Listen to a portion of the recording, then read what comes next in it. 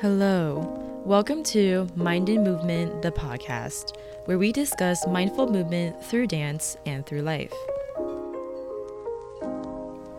Today, I am sitting down and having a conversation with my friend and housemate, Alex Ebelo. He danced with SeaWorld and also danced with Culture Shock, and we've been friends for 3 years. And it's a very comfortable conversation, even though we get into some heavy topics such as gender bias, accountability, shame, creativity, and a lot more, actually. This is also the first episode that I recorded back in January, and honestly, there was no one else that I could have done it with. Thank you so much for listening, and let's get right into it. Today we have the amazing Alexander Ebelo. I have known Alex since my 3rd year of college, and he's just an overall amazing, wonderful person. And also we live together, so there's that. I'm just gonna let him introduce himself.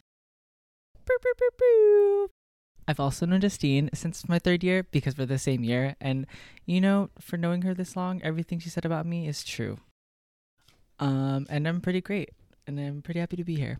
Oh, yeah. So, my name is Alexander Ebelo. But my pronouns are he, him. But I'm also fine with, she and they as long as I'm the center of attention. And a land acknowledgement. I reside in the occupied lands of the Kumeyaay people, also known as San Diego, for those at home who do not know. I guess talk a little bit about first your dance background and then your educational, academic, anything else that makes you you.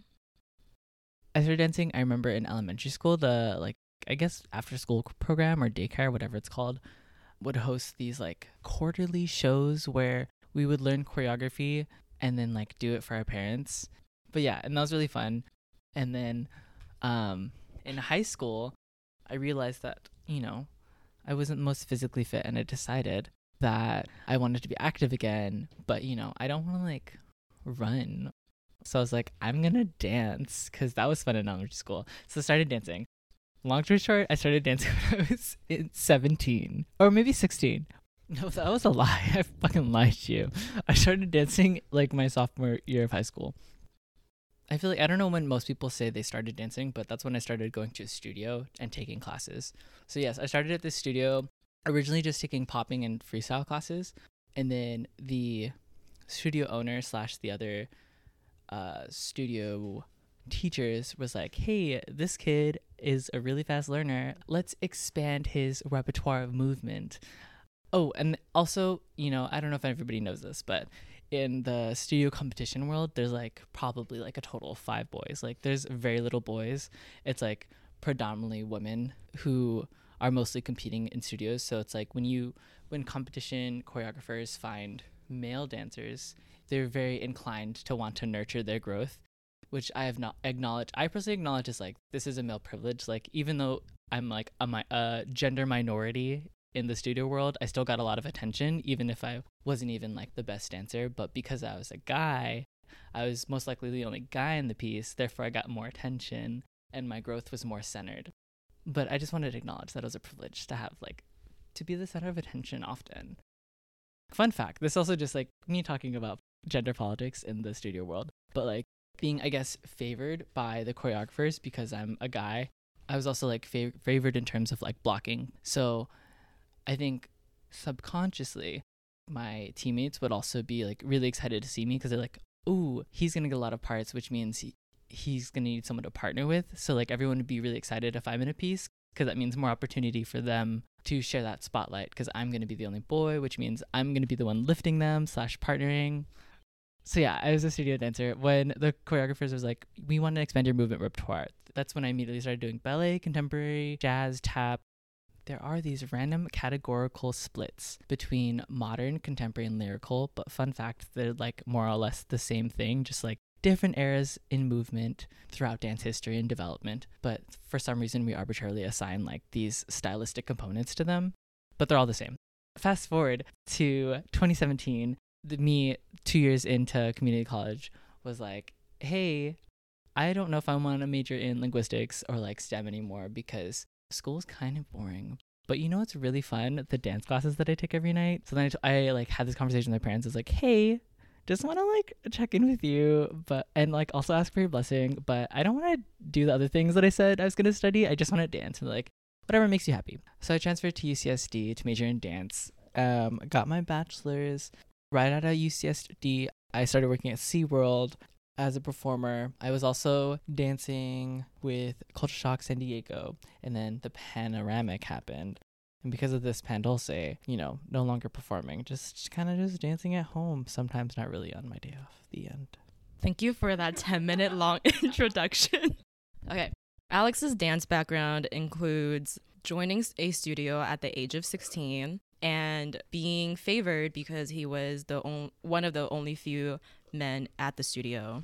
And so he was the center of attention for a lot of it. And so that already shows that even though dance is a pretty women-dominated art form, I would say, that there are still gender biases within dance as well. So I guess because we started talking a little bit about gender politics or gender biases, besides in that studio, are there any other instances that you've noticed within the dance community in relation to gender biases? Could you repeat the question? To give a little bit more context about our dance scene, we are currently in San Diego, and so we're very largely a part of the San Diego dance community. And we were also on a collegiate team, and I feel like there's a different culture within collegiate dancing as well as San Diego dancing. So I guess the question is, do you notice that there are gender biases within both the collegiate dance scene and the San Diego dance scene? And if so, what are they? And what is the solution to that? When I hear that question, I feel like the thing that sticks out to me most is just gender roles. And I feel like within dancing, historically dancing has been heavily gendered. But even like looking at the community today, I feel like there's so many systems of oppression that can be reflected in the dance community, but something that is most prevalent through my own lens, from my own experiences, is just like the perpetuation of gender roles. Like men can only dance these kind of parts and women can only dance these kind of parts, and if there's a partner piece, there has to be a man and a woman, and the man always has to be lifting situation. I feel like that's across the board with various dance forms, both like in quote unquote hip hop or even in the contemporary world. And then if people were to break these gender roles, it would be very queer of them. Queer as in like the umbrella term of like LGBTQIA+, which is really cool and really empowering. But I think it's still very othering, where it's like, why do I have to subscribe to these gender roles? And if I'm not subscribed, then I'm immediately doing something queer. Like, why can't it just be normal that I can be in any role? Why do there have to be roles at all? Breathing and talking is really hard. This is one choreographer that I really love, Sadie Weinberg, one of the professors from UCSD. Whenever I see that she choreographs, she uses men and women, different sizes, different races, different colors. But I know that in her choreographic process, she makes it a point to not have them be stuck to specific pairs, but like they alternate who's being the partner, who's being lifted. And it's very like intentional, and like, we're gonna make sure that the girls are sometimes dancing and the guys are sometimes dancing, or there's a girl and a guy, or like there's three of them dancing. I feel like something that I notice specifically in the contemporary community is there's more of an intention between how something is being blocked in a way that I guess dismantles assumptions from the audience, whereas in the collegiate scene, it's choreographed in a way where it's like you want to appeal to the assumptions being made by the audience already, if that makes sense. I think to backtrack a little bit, because I realized that we jumped in a little too deep, what is gender? And then what is, quote, biological sex? So of course there's like all this discourse and like everything's super radical.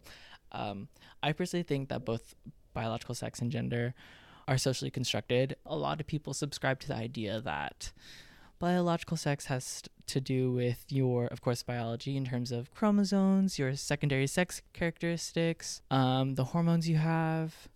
But even looking at all these different things that could align to be a gender, not everyone has all of those features that make up what is considered to be a female or a male.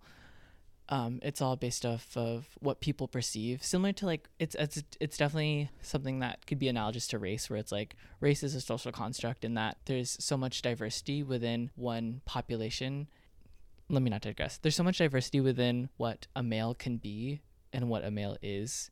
I feel like it doesn't do humans justice to say that there's not only just two types of genders, but that gender can be, or two types of sexes or genders, but like, I feel like it's not the most productive to put them in separate boxes as well as boxes at all. I like the idea of like spectrums and directions where it's like I identify towards like a masculine identity rather than just a boy, because what does a boy mean to me versus to what does a boy mean to you?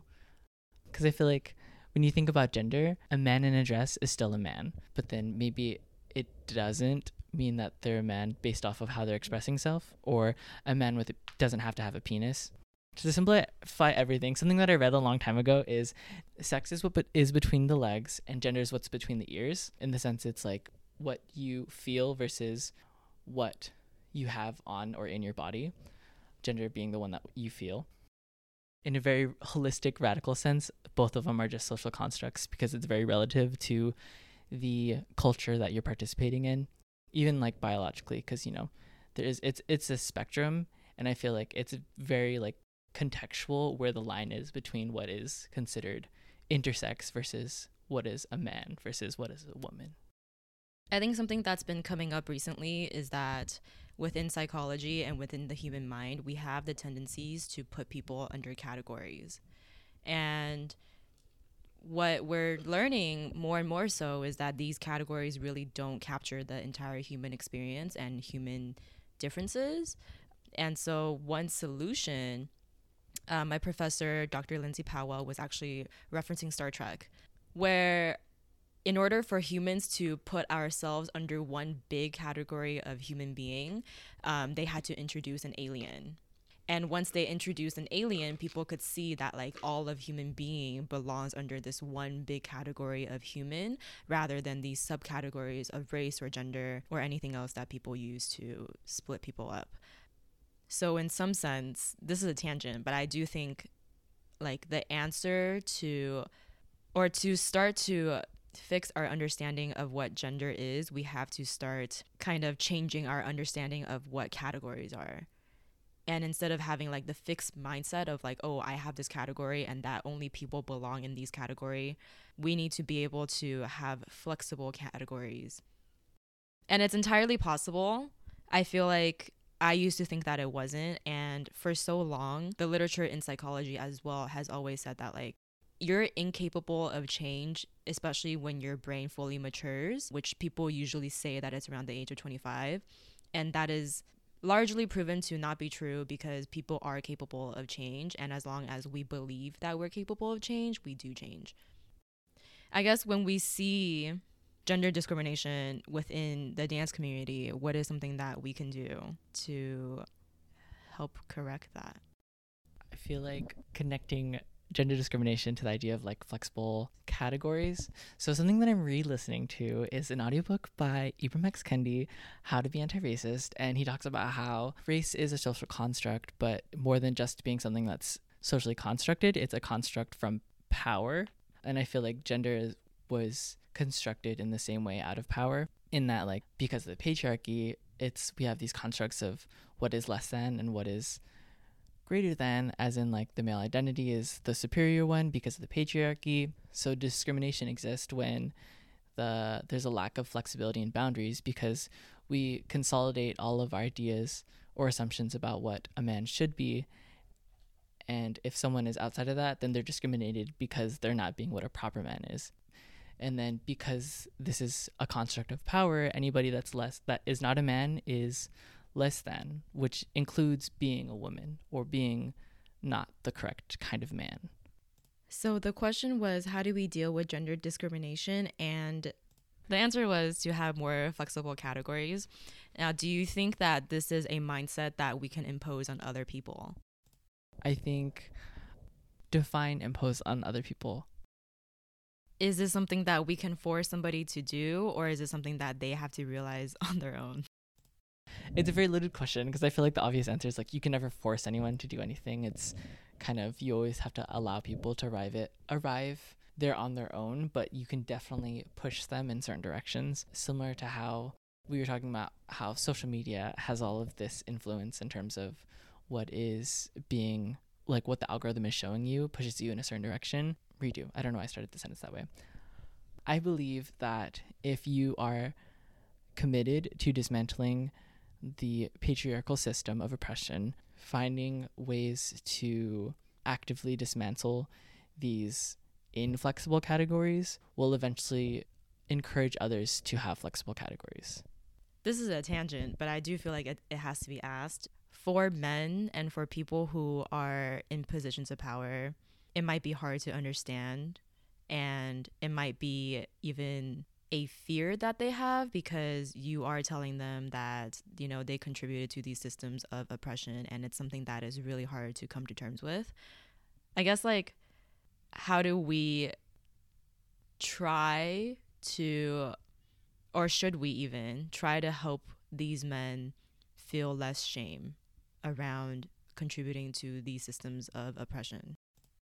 My immediate thought with that was dismantling the stigma behind mental health, because I feel like when it comes to accountability or like social justice or doing better, for the individual, it's kind of, you have to accept that you're not a perfect person, and that's okay, and that you're worthy of growth and that you're capable of growth, which I feel like is super like radical in the sense that you have to normalize mental health and self-care and self-love, which I feel like intersects with the idea of like dismantling the gender binary situation. Everything intersects at some point, but specifically I feel like when it comes to, I guess, supporting certain men in their growth to escape this destructive patriarchy, the first step would to be accept that, like, hey, maybe you contributed to the system, but you could do differently moving forward. And it's scary, but it'll be better for yourself and it'll be better for everyone around you in terms of what you believe a safe space is. I really like that. To add on, because I think there are some very popular terms that have been thrown around a lot, especially on social media. So to talk a little bit about what shame is, what accountability is, and I guess kind of tying back to the other question, which is how do we encourage people to have accountability over shame? Shame is something that everyone is capable of feeling, but it's definitely encouraged through socialization, obviously, because everything is a construct. So if you feel like you're no longer in this inflexible category, you'll experience this sense of shame. And I feel like this applies to more than just gender. Just it applies to how you perceive yourself. Like how you perceive yourself should be a flexible idea, because sometimes we make mistakes and that's okay. But if you were to do something that's outside of what you think you should be, then you'll experience this sense of shame. I can't give you a definition, but that was like context, so that's like good enough probably. And then accountability, again, being described in the form of context rather than definition. I feel like accountability is what someone has to do in order to accountability. That's a difficult thing to define off the top of your head. You know, like some things you're able to just like understand based off context, and that's just how we live throughout the world. And then someone's like, "Can you define it?" And then you're like, "No, but I know how to use it." But in the book that I was listening to by Faith G. Harper, they're talking about how there's a difference between accountability and responsibility, and like responsibility is something that can be shared, but accountability is something that's deeply personal and something that you have to work on yourself. Okay, so from what it sounds like to me, shame is something that is very inflexible, while accountability encourages flexible thinking. Yeah. Okay. I think shame is when we overgeneralize about our entire human being to the mistake that we made or to a failure that we created. While accountability is realizing that all humans make mistakes and we should be taking ownership over our actions as much as we can. And to reference the book that Alex is reading, it is called How to Be Accountable by Faith G. Harper and Joe Byle. And they give the definition that accountability is ownership of our choices and behaviors and the impact they have in the world, regardless of the intent. And so, do you agree or disagree with the idea that you can't really hold people accountable? You can only create the circumstances that push them towards accountability? Yes. I think in mainstream social media, we talk about holding certain people accountable. And I feel like the definition that was shared is like kind of different than the context it's used in, but it's still like correct, at least in my eyes. Because in talking about how we were working with this organization and creating a policy, you can't force people to do things. So you can't say like, we'll hold you accountable, but you can say that you will be accountable to our policies. And I feel like that's typically what's implied when you say that we're going to hold these cops accountable for their actions, because it's not like we the people are holding the cops accountable, but it's like these cops should be held accountable to the law because they killed someone they shouldn't have killed. Whoa, plot twist for getting political. Do you feel like shame is ever a useful tool? Yeah, I think, okay, personally, if you're experiencing shame on an internal sense, I feel like it could be useful. I feel like every emotion is useful because from the books that I've been reading, all by Faith G. Harper, all emotions that you experience tell you something about yourself. And shame can mean that, going back to the idea of like flexible categories or like constructs, it means that one of your constructs had a seemingly inflexible thing, so you're experiencing shame. And I feel like you could use this as a tool to either make this a flexible bladder? You can use this to adjust this category to be more flexible, period. And you could also use this shame as an awakening that, hey, maybe this behavior that you're doing that's causing this shame needs to be adjusted. And in the same way, I feel like something that happens is like public shame, where it's like public call-outs. That's a form of shame. Essentially, it's like it's supposed to be a tool where it's like, hey, we're letting you know that we, the public, don't agree with your behavior, so that needs to be adjusted, or you need to repair the harm that you've done in some way. So I do believe it can be a tool, but in the same way, like a useful tool, but it could also be a harmful tool, because like going back to like historically, shame is also like homophobia. When I think of homophobia, I think of internalized homophobia, the internalized sense of shame that a lot of queer people experience because they've been socialized to believe that their existence is not okay. So I think that, shame is a useful tool, but I don't think this tool is inherently good or inherently bad. It's just a tool. As with most emotions. That was pretty good.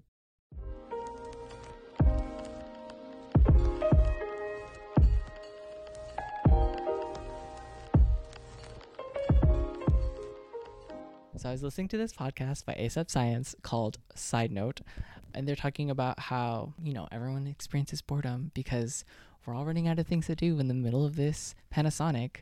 Well, I mean, you should be experiencing boredom because you should not be leaving your house, period. I feel like I'm just going to speak. I don't want to speak to their experience because, they have their own lives. So I'll speak to my own. I've noticed that I have these.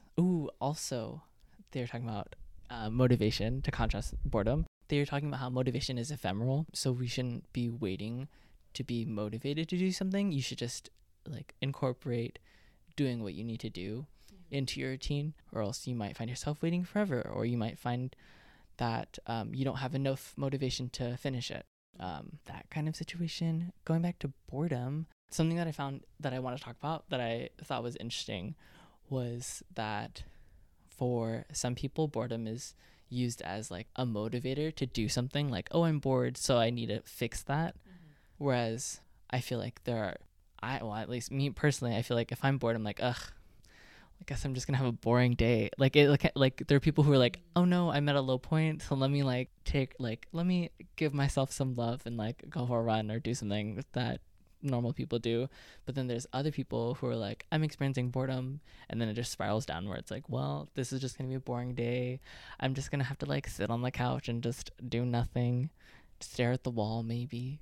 Okay, because for me, Boredom is definitely like an emotional state, even though it's like low activation, like it's still considered an emotion for me. And I'm also a very big believer on like emotions being functional and like motivates you to do something. So I'm definitely the kind of person where like I'm bored, like I'm gonna go and do stuff now. So that's me. And I think when we do experience certain emotions, like I used to really overgeneralize. I wake up in the morning and how I feel in the morning is going to dictate how the rest of my life, the rest of my day is going to go. The rest of my life. No, how I wake up and feel in the morning is going to dictate how the rest of my day is going to go. And I used to really have this belief, and it doesn't serve me in any way, because why am I letting one moment in the morning encompass the rest of the 24 hours that I do have? So that was just something I wanted to add. I guess the healthier reaction to boredom is to get up and do something. So if you're feeling bored in the pandemic, yeah, it's very normal, one. And two, maybe just think about activities that you can do that doesn't involve other people. Like recording this podcast, like I'm just saying, like, I really don't need to be leaving my house to be recording this podcast. This is so unrelated. I think to tie into the stuff that I can talk about, where boredom really ties into creativity, and so does motivation, actually. And I think the problem here is that we're all bored, and we need to have creative problem solving in order to address this. So what is something that we don't usually do that we can start trying, I think, is the question to ask ourselves. Because creativity doesn't just exist in arts. It exists in science, it exists in everyday life. And the more creative you are, the better you are at solving your problems, whether that's like an emotional state or anything external that's happening to you. Am I bored, or am I just burnt out from working 6 to 7 days a week? Or is boredom for me just motivational burnout? What's the difference between bored and being burnt out? Ooh, that's a great question. When I'm burnt out, it's usually because I did so much previously that like I feel like my emotional pool, if you will, like if I think about it as a pool, that is just like drained. So that's how I feel when I'm burnt out. When I'm feeling bored, it's like there's a pool and it's just sitting there for me. This is not based in science, by the way. This is just a personal story. And also, I was listening to Work Life by Adam Grant, and he also asks this question for burnout. Like, are you just stressed, or are you burnt out? Like, where is this line? And that's a really hard question, and I think that line is different for different people. So just things to think about and answers I don't have, but that's okay because we're all just learning. Okay. I don't know if you have an answer to this, but I think my question would be, how do we hang on to our mental health during this pandemic? I don't think there's a right answer. Well, there's definitely the wrong answers out there. Just suppress everything that you're feeling and it'll just all go away. I think definitely finding someone or some way to express how you're feeling. Number one recommendation is therapy, because people get paid to do that. If you fun fact, if you're working at least 20 hours a week at Starbucks, you are eligible for Lyra. That is where I found my therapist, Lyra. But yeah, I think reminders are always great, just in all facets of life, but especially when it comes to like mental health. I think I find myself every day reminding myself that, this sucks. And it feels like a long time, but it's not going to be forever. Period. I guess, would you say that your approach to this kind of sucks, but it's not going to be forever, is that being hopeful? As with all things in life, I think it's not inherently good nor inherently bad, but it just depends on your lens. I feel like that's something I tell myself when it's a hard time. So it's like, it's a hopeful sentiment, but also something that I can tell myself when it's like a good time, because it's like, oh, this is not gonna last forever, so I should cherish this moment. Everything is ephemeral situation. So cherish the good things, and ephemeral just means like it's temporal. Why am I using these words? So I feel like going through life with that mindset, it's essentially just cherish the good things because it's not gonna last forever, and endure the bad parts because it's not gonna last forever. I feel like this is definitely a period, specifically talking about this, Pendle say that this is a pause on whatever you had planned for 2020/2021, and it's an opportunity to reevaluate what you want out of life / how can you contribute to your community. Something that I just want to add on to that, because I feel like it's related. I've never thought of it as like everything, or I have, but not in that way. Like everything is temporary. I think something that I always think is like everything has a duality.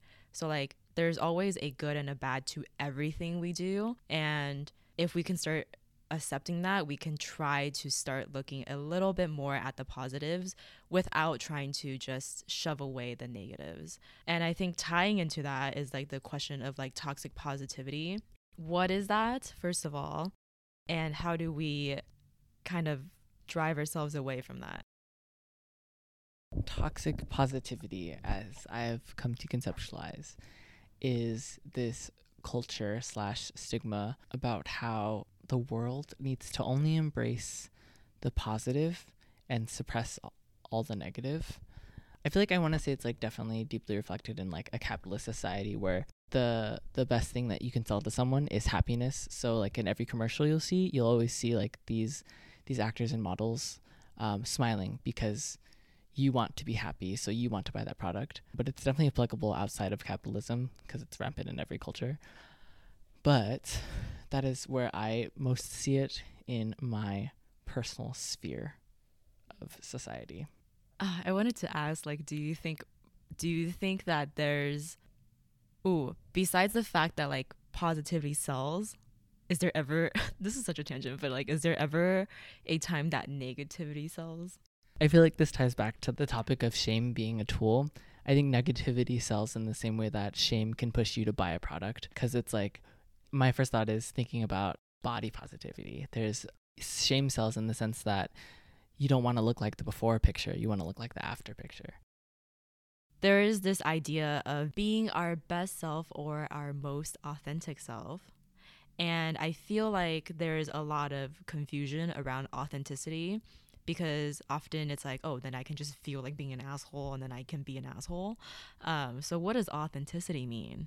I think that whatever you do in any way, nor it's not inherently good nor inherently bad, you are being authentic. I think it just depends on the context in which you mean by being authentic. Because, you know, in terms of like pragmatism and different social circles, people will act certain ways, but sometimes it's very noticeable, or I feel like it's a common trope to observe your friend acting off or uncharacteristically around an assumed social circle. Whoa, that was really generalized for no reason. Just call me out. It's No, but it's a common belief. What was the question? Authenticity. So I think authenticity is to just exist as you are. What was the second question? To exist as I am.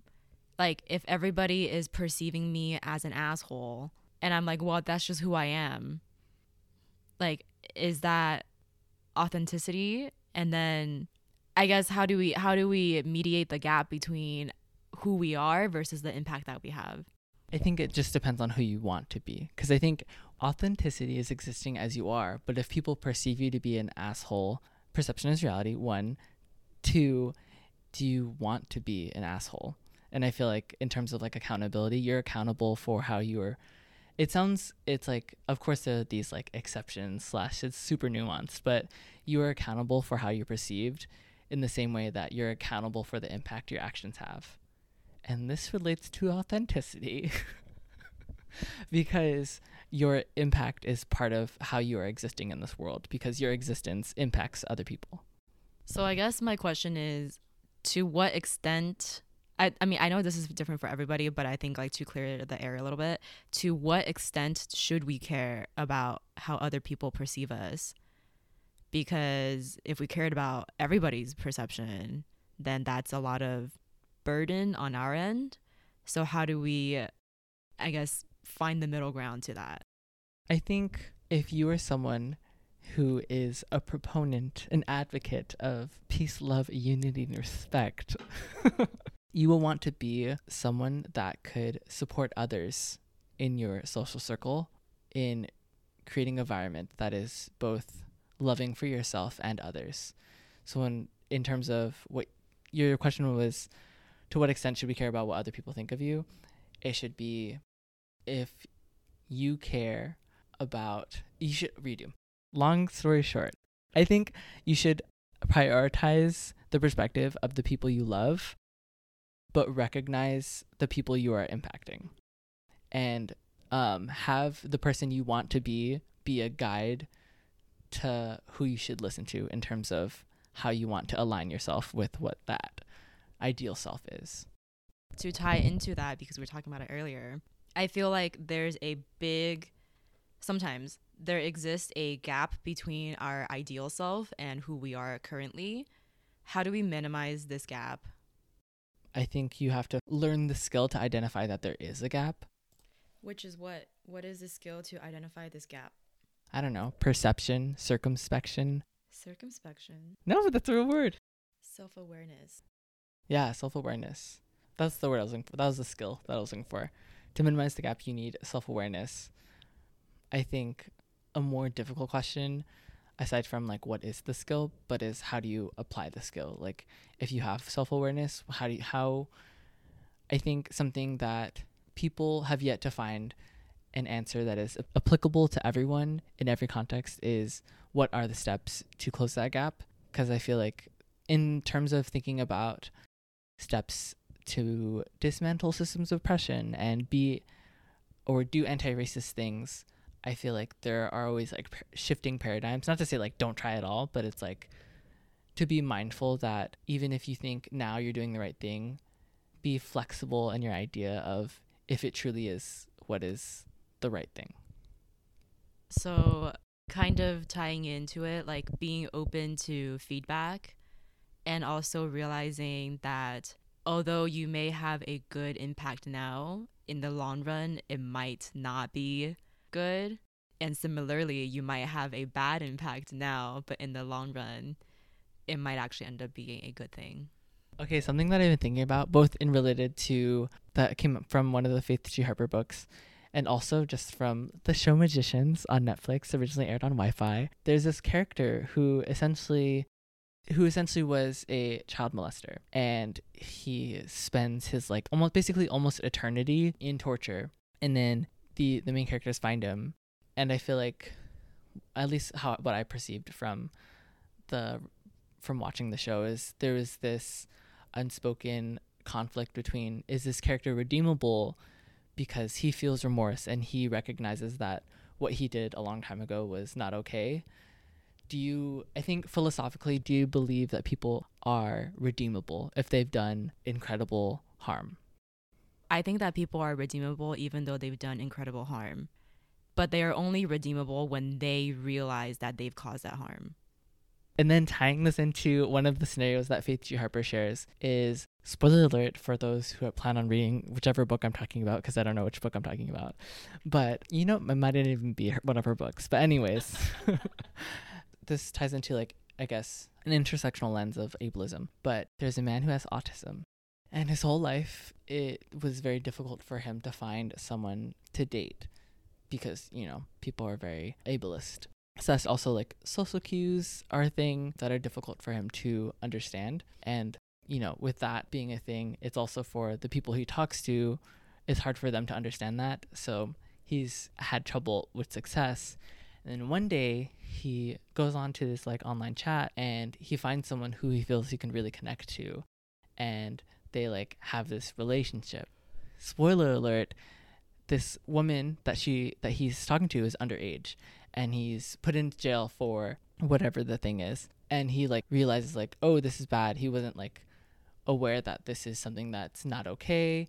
He recognizes that he doesn't want to do this kind of harm to his community. He's been to all of these, I guess, trainings, and he's, I guess, more, for lack of better words, he's suffered the consequences, and he's doing his best to educate himself and enter spaces where he can support organizations that try to stop harm to be done to the youth.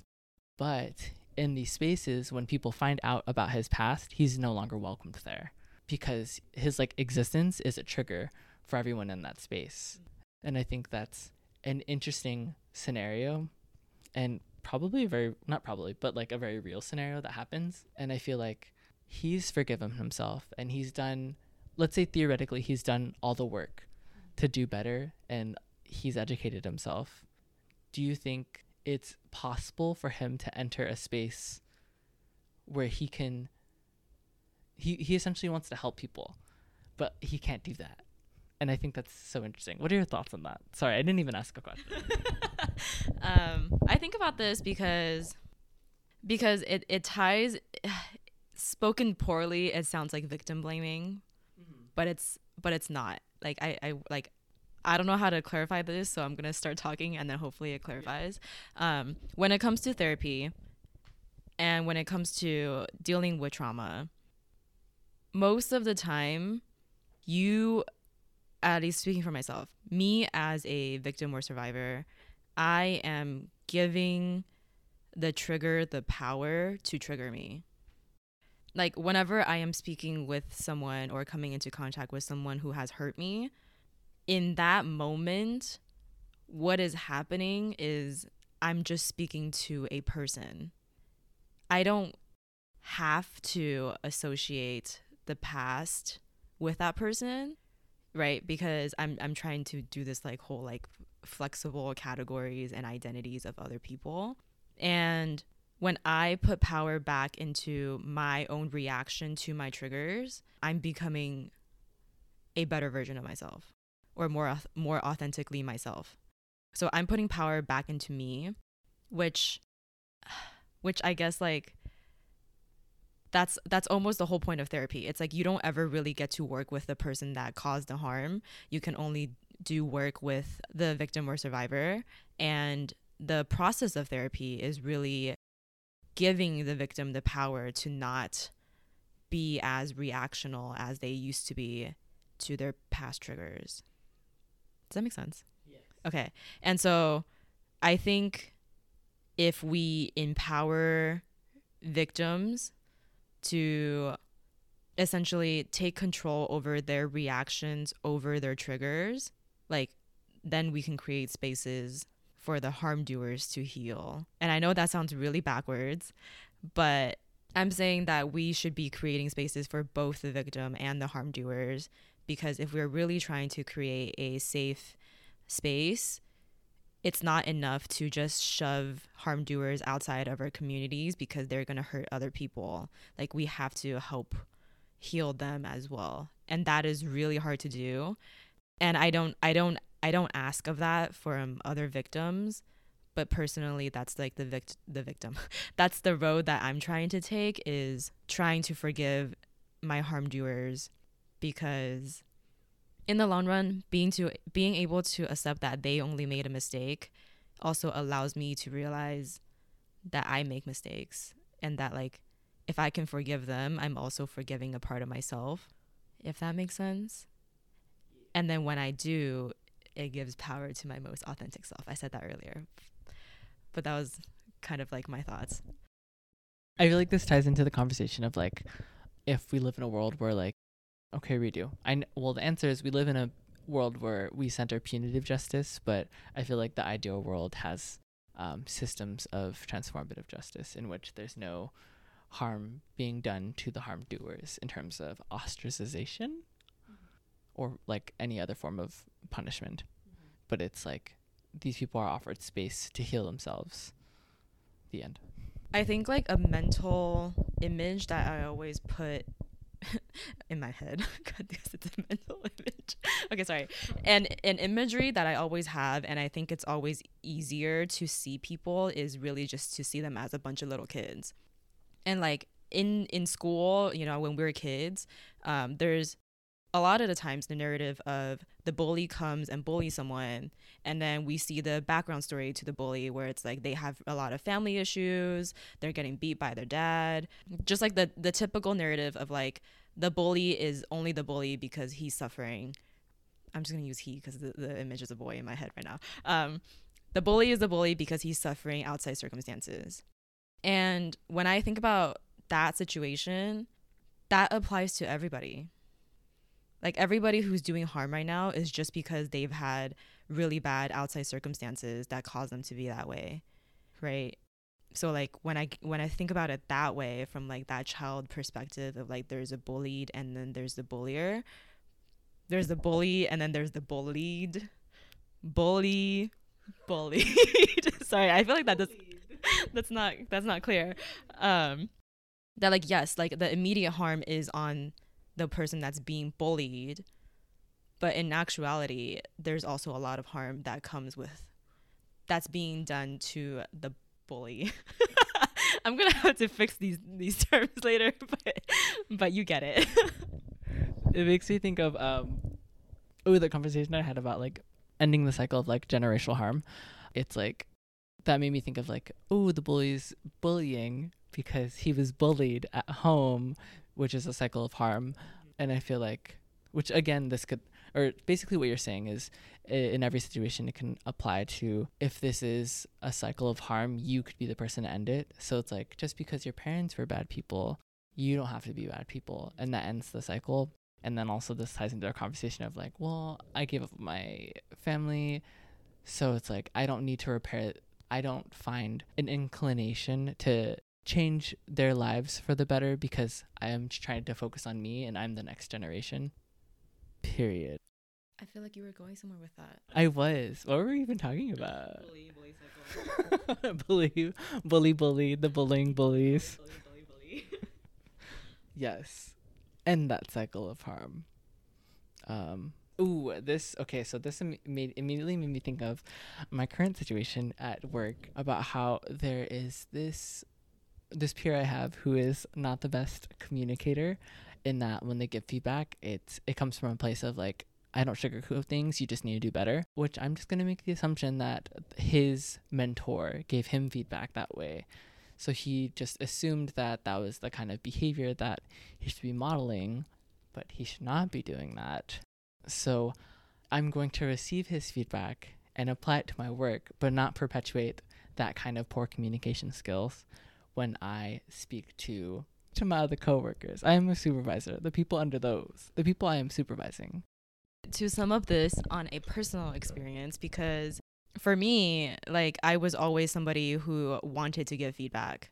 Like, it's something that, one, I'm a very like analytical person, so that it always comes to me, and two, I've always like been listening to things like, oh, you need to speak up and, you know, fix what's wrong, and like you need to start by speaking up. And back then when I was in college, the way I went about it was that I would speak up and I would have really poor communication skills. And like, I recognize now that like I could have spoken up in a more productive manner that like centered both our conversations rather than like me pushing my views onto somebody else. And the reason why I gave feedback the way I did was because, like, one, I've always heard that you needed to speak up, and two, it was a lot of pent up anger and trauma from like other situations that I was in. And so that was like one way that without dealing with my trauma and anger, that it like manifested in that way. And speaking from personal experience, like, I do know that I've been through a lot of trauma and pain. And so I'm sure that your coworker or the person leaving you feedback is probably doing the same. And to break cycles, like, cycles are there for a reason. It's because it's easy to perpetuate and it's easy to follow, and it takes a lot more energy to break a cycle. And that is definitely asking a lot from anybody, whether you're the harm doer or the harmed. Like, it's a lot to do for everyone. So it'll be a very slow process of us breaking all of these cycles. Okay, anyways, there's going to be some rapid fire questions, so try to keep them kind of short. I think the first question I did want to ask is, what is something that you've had to unlearn in the past year? Okay. So this is in the context of customer service. In this past year, I had to unlearn that customers are customers and that workers are workers. In the sense that, like, in my head, there was always this, like, dynamic of, okay, like, we see it in TV and also just in media that there's a dynamic of these people in roles. It also relates to this one TikTok that I saw where every day this guy would go into work and he would feel like this random side character in some other person's quest. And what I mean by this was, like, the narrative that I subscribed to, in that, like, I go to work and I give someone coffee and then that's it. But I can be more than that. I don't necessarily have to be someone else's main character, but I can definitely be similar to what the poet was talking about in the inauguration the other day, of like being the light in the world or whatever. Is I don't necessarily have to make this random person's whole life, but I can definitely try to make their like be a nice little good moment in this next 10 minutes while they're in the cafe. I'm gonna compliment them, and hopefully I can spark joy in some little small talk. The antithesis to the question, what I learned is that I have more power as a stranger than I think I do. Favorite or most meaningful piece, and why?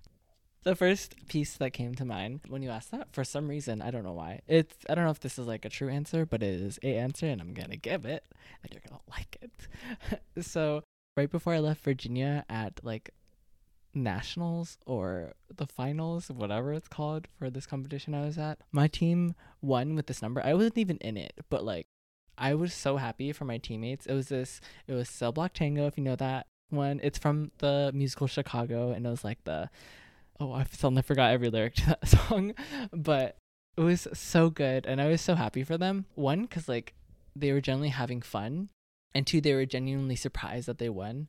So it just felt like a memory of people experiencing joy, performing, not for competition, but just performing, doing what they love. It was a memory of authenticity, if you will. Okay, and to add to that, can you think of a moment that you've experienced joy recently?